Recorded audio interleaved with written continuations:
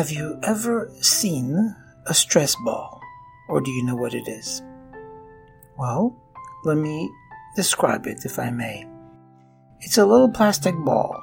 It fits just about in the palm of your hands.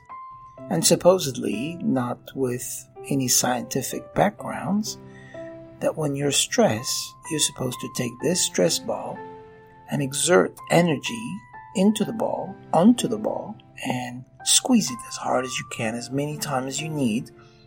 And this, supposedly, again without any scientific background, should get rid of the stress that you have. And rather than exerting yourself in a improper manner or on things or people, you would release that negative energy or stress onto the ball. So it's called a stress ball. Now I ask you, why would you want to squeeze a ball if you're stressed? Here is a suggestion, if I may.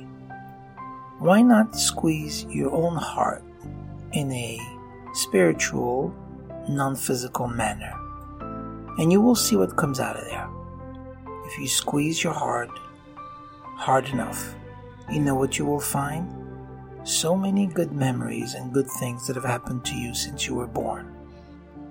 Kindness that was extended to you, the friends you have, the family you were given, the good health, all of those things.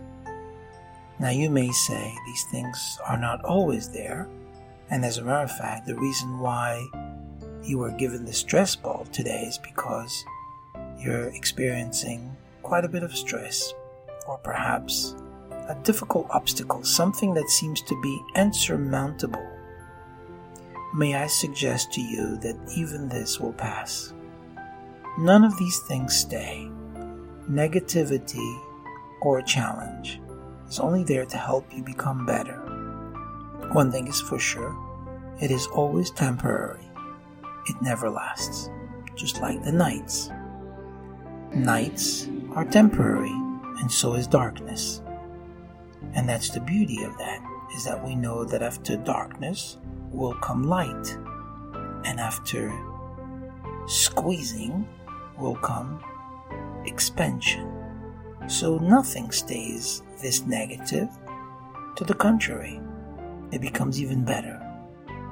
So perhaps instead of squeezing the stress ball next time, why not think of how many wonderful blessings you've had and you continue to have.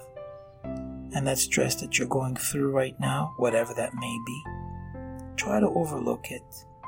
Not so much by squeezing the stress out, but by emphasizing how much goodness there is in your life. And this will be a tremendous blessing, something that you deserve to have at all times, and that you need to concentrate on. It will be good for you.